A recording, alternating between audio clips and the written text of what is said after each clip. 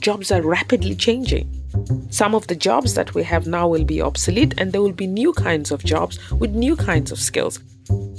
The organizations that are investing in being future focused from a skills perspective, they are automatically almost becoming talent magnets.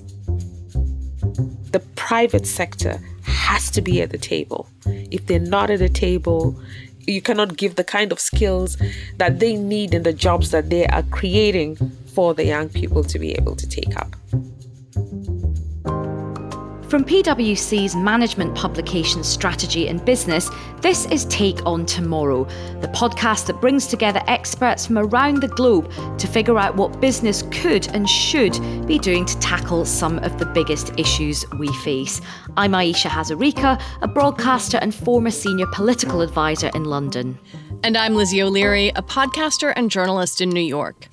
Today's episode is about the future of our workforce. Many young people today, and by young we mean those between 15 and 24 years of age, struggle to access the skills they need to succeed in the workplace.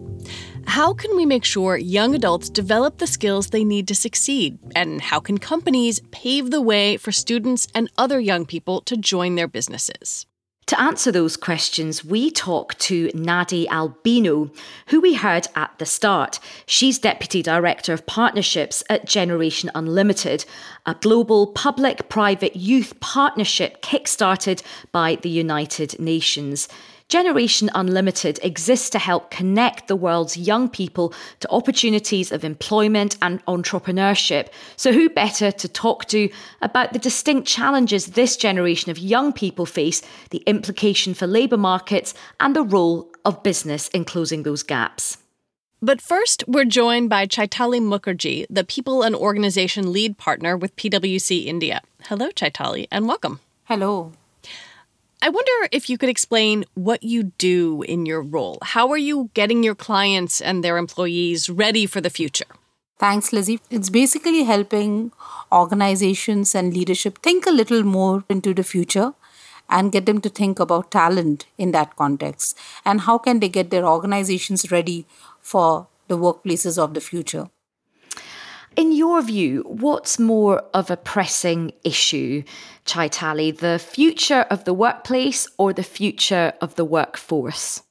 I very strongly believe that organizations are workforces for the people, by the people, of the people. So clearly workforce. A workplace is of no value if there is no workforce ready to join us in there. I think I would love to hear you articulate why businesses should really care about the skills that young people should have before they enter the workforce and whether they're getting those skills. Do you see problems in that area right now? Lizzie, this is a huge problem. Every organization that you would speak to, and this has come up in the global CEO surveys of PwC at least for the last 5 years. Organizations are wanting to do everything that is new and different from what they have been doing in the past. Their strategy is all about differentiation. Their strategy is all about doing things that others aren't doing. Guess what? Who's going to do that for you? It's your workforce. So how do you actually execute a unique strategy, a strategy of differentiation, if you don't have talent, which has the skills for the future, which are unique, which are new, and which are different? What are the actual skills that employers are actually looking for? It would basically start from cognitive ability, analytical skills, but analytics with ability to create insights. Along with that, also be empathetic. Digital capabilities, mindset, resilience, and of course, attitude towards good work. Chaitali, we are going to come back to you to dig deeper into this. But Ayesha, you also spoke to Nadi Albino, Deputy Director of Partnerships at Generation Unlimited. That's right. She works on building partnerships between the corporate sector, governments and young people. And she made it clear that young people are the future of the workplace. Here's how she explained what Generation Unlimited does. It's an extremely exciting program. We want to work with the 1.8 billion young people today, the largest cohort of young people ever in history, to connect them to opportunities. And we've narrowed that down to basically saying, how can we give young people the right skills that would help them to navigate today's world and tomorrow's world, and to be the leaders of today and tomorrow that we expect them to be, and address all the challenges that we see in the world today. Do you have any success stories that you can share with us? A number of success stories that I could talk about, really extremely exciting. A young 26-year-old girl in Kenya who had graduated from an agriculture technical college, but didn't actually understand the business side of agriculture, etc., and went through this program that we're working with in Kenya. And now she is like an extension worker working with about 500 farmers and linking them to the markets across the value chain through logistics, where the markets are, using technology to help them predict climate issues, linking them to cottage industries or processing plants where their produce can be processed. And the farmers that she's been working with have actually improved their yield 2-3-fold. They are increased their annual income and able to support their families better. So it really contributes to a secular economy within that community because it addresses a number of things. It focuses on issues of climate, environment, protecting that. It's regenerative agriculture, and it's creating a number of jobs across the value chains in logistics, in the mushrooming of cottage industries. I'm really struck by your passion for this, and I can hear the enthusiasm you have and the excitement for this work. I mean, tell us a bit about your backstory. What made you want to get involved with skills and helping young people? Because it's really story of my own personal journey. So I was born in South Sudan of South Sudanese parents, and we had to leave when I was really very little because of war. And I grew up in Kenya, starting my life off as a refugee, and the opportunities that were available for me to be able to go to school, for me to be able to get skilling opportunities. I got scholarships. I studied abroad. I went back home. I was able to hone my skills even further because I believe that whatever it is I learn everywhere, I needed to take it back home. My first job after graduating was with UNICEF, and my focus then was on children. Fast forward a few years down the line, was transferred to South Africa. UNICEF focus really was on early childhood in the first decade. But when I went to South Africa, it was a much more advanced government. It was a middle income country. The way we had to operate there was a little bit different. And I noted that the challenges were by and large within the second decade and getting young people situated in work. And one of the things that we realized was the school curriculum wasn't quite helpful in getting young people to get the kind of skills that they needed. So the first program we actually started, because I'm female and I love to give opportunities to women, focused on STEM subjects because only 14% of women were within the STEM sector in South Africa. And we started this program called Techno Girls, got young women into mentoring and coaching opportunities with the corporate sector. So it was a public-private partnership. And this program has grown massively to today. It still exists in South Africa. And if you reach out to South Africa, you will hear phenomenal stories of girls who have gone through that program.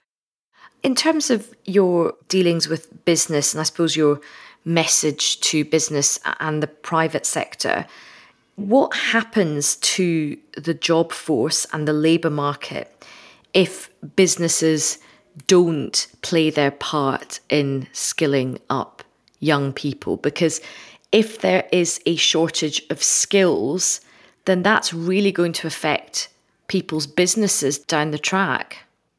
We are in quite deep conversations and also begin to have some action with PricewaterhouseCoopers and Unilever and SAP using a platform that we have called YOMA, which is the Youth Market Agency, of how we bring young people on board, move them to the various skilling opportunities that exist. And then these companies have specifically customized, designed courses that help young people to get either onto SAP jobs or Unilever jobs, etc. Now, they cannot guarantee that they're going to employ hundreds or tens of thousands, but at least we are creating an opportunity for young people to have the skills from some of these big tech companies and some of these big consulting and accounting companies where actually the skills lie and where the mismatch is. So if private sector is not involved with the governments, ensuring what are the kind of skills that are needed as part of curriculums, then you see what we're seeing in the job market now, where there's a massive mismatch of skills. The private sector has to be at the table. If they're not at the table, you cannot give the kind of skills that they need in the jobs that they are creating for the young people to be able to take up. And you just mentioned that Generation Unlimited collaborates and works with a number of different organisations from the private sector. I wondered if you could tell us a bit about the work you're doing with PwC. So with PwC, we do two really very interesting programs. One in India, building this digital platform that's going to reach about 300 million young people with the new skills, whether it's being upskilled, whether it's reskilling of young people with the different states in India and linking young people to opportunities for jobs, but also for those who would like to go into entrepreneurship. How do you link them to the entrepreneurial skills that they will need and microfinancing opportunities to start out, or impact financing or venture capitalism or loans, etc., as the case might be. Similarly, in South Africa, PwC is supporting the technical program that I talked about earlier on, and also platform that they call YoMobi, which is a platform that is also going to be bringing together different partners, different content, skilling young people, linking them to the Yoma platform that I talked about earlier on. So we're looking at, by 2030, at least 500,000 young people having gone through the support that we're getting from PricewaterhouseCoopers, and we're bringing other partners on board. So it's really interesting what you say about the speed at which skills are changing and evolving and how lots of old skills are becoming obsolete. How can the private sector feed in and make sure that the skills they need are the ones that are being focused on and that there is adequate provision there to keep young people up to date with skills? It's very important that the private sector is able to define the skills that they anticipate they will be needing in the next year, in the next 2 years, if they can go that far, and to say, then work with the right institutions to be able to develop those necessary courses. At Generation Unlimited, we are open to working with all partners who would like to work with us in terms of curating, designing those skills. And final question to you. With all your experience, your own lived experience, your professional experience, if you could pick 2 things surrounding young people and skills in the workplace that needs to be addressed by private sector, corporations and business leaders, what would those 2 things be? First, I think that business leaders need to understand that there are 5 different generations in the workplace today. From your silent generation from 1945 to your Gen Z from 1997. So you're talking about generations that are hardworking and studious to generations that are digital natives and work smart. And we really want to achieve a better world.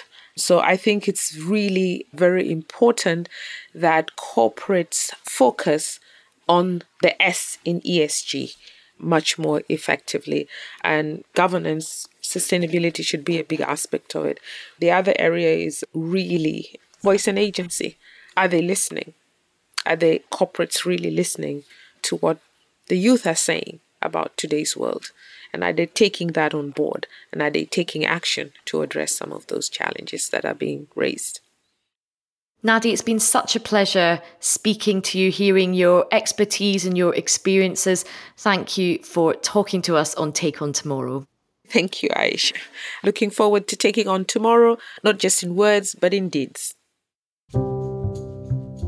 Nadi Albino there talking to Ayesha.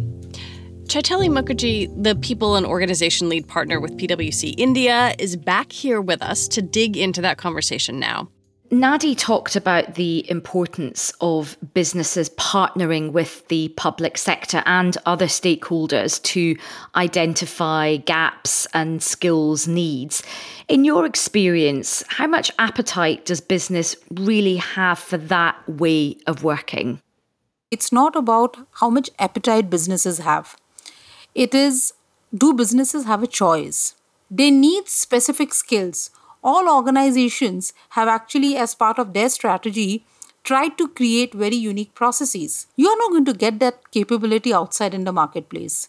You will have to build it yourself. I think the big challenge is that the nature of problems have changed, so organizations need very complex capabilities and skills. Nobody's building that.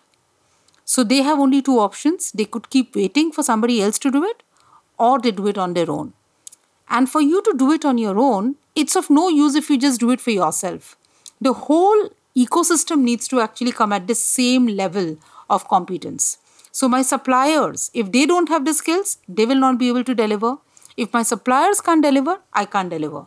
So do we have an appetite or choice? The answer is absolutely simple. There is no choice. I wonder, Chaitali, what makes it harder for businesses to engage in this way? You know, are there things that the public sector could do to better improve collaboration and think about how to identify those skills that young people need to find meaningful work? The role that public and private sector needs to play together on this one is very simple, yet not very simple. It's simple because the education at the base level is extremely archaic. I'll give you an example. Our education system today teaches you about a lot of things that have happened in the past in most of the countries, but it is yet not teaching people absolutely basic skills like financial management. Whether I'm a 15-year-old, whether I'm a 17-year-old, whether I'm a 24-year-old. We all need to know how to manage money and manage finances. Some of these life skills are actually not taught to the youngsters. For the youngsters, the focus has to be on the right balance between skill for knowledge as well as employment. And employment is having life skills. And I think that to me is the role that the government will have to play in defining what common minimum level the government will have to set. Do you think there is enough discussion between government and education policymakers and business as well? Because it's not a very valued part of the education syllabus. I think the challenge is not about whether it's getting discussed. It's about the awareness and the realization of the urgency required around it. But the connected thinking, the connected implementation of the thought, I think needs far more rigor and speed, according to me. With a more traditional approach would be sort of for businesses to sit and wait, right? To be passive and let an educational system churn out people into the labor market with skills, hire them, and see where that goes. And it sounds like you're saying that passive approach just can't work in today's economy. Let's imagine it this way. I hire, say, about 2,000 people. And I hire those people at a certain level of competence. And then when I bring them to my organization, I realize, they have no skills. So they will now take another year on your roles at your cost to get trained. So that passive approach is only making the cost of skilling higher and higher and higher. In fact, most organizations these days, at least in India, Lizzie, are very articulate about it. They are tying up with educational institutes right at the start of the undergrad degree so that they can work with them all through. And with a lot of my clients, I'm saying, go further down and actually start working with schools. And I think that is what will actually be required. The complexity and the multidisciplinarity of the skills that we are seeking for the world of the future cannot be developed passively. It's a way of thinking. So I think the earlier you go into the journey, the deeper partnerships you do, the better it is for everybody.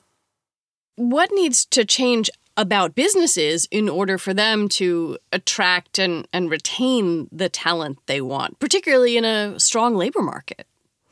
I think the organizations that are investing in making their talent future ready, the organizations that are investing in being future focused from a skills perspective, they are automatically almost becoming talent magnets. So let's think, why is it that all employees want to queue up and join some of the startups? It's because they believe those organizations are going to give them an environment which is independent, and they will learn for 3 years in a year. They will work, but they will also learn. And that learning actually takes you a long way. So I think what would actually help businesses is if they understand this aspect of the workforce and be upfront about how they are invested in skilling. Because if they do that, they will always be valued.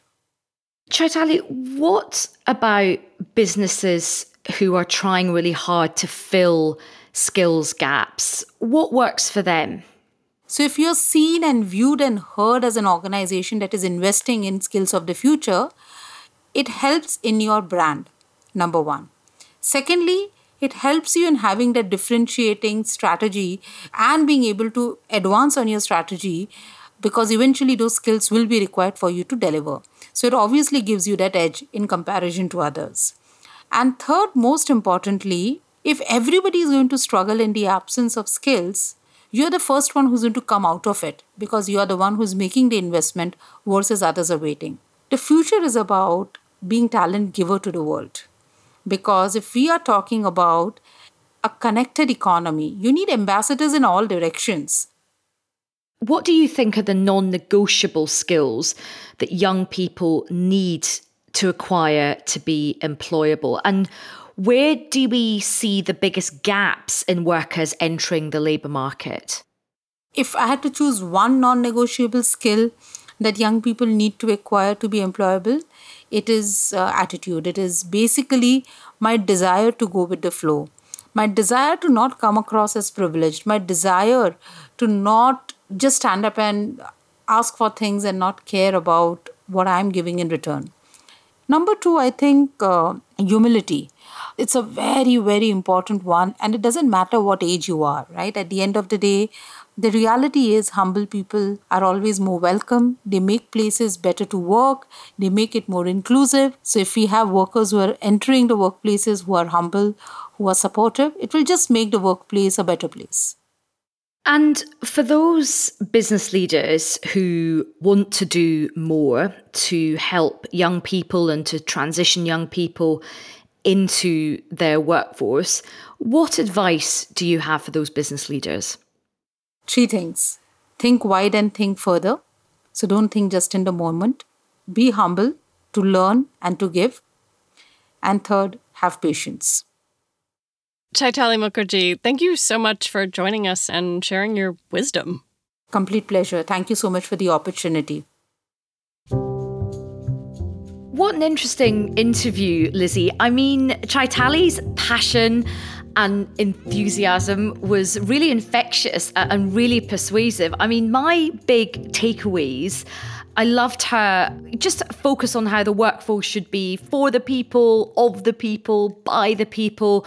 Right at the end of the interview, very philosophical words that we could all learn to live with, to sort of think deeply and to be humble and to be patient. I think it's probably one of the most philosophical conversations I've had about skills.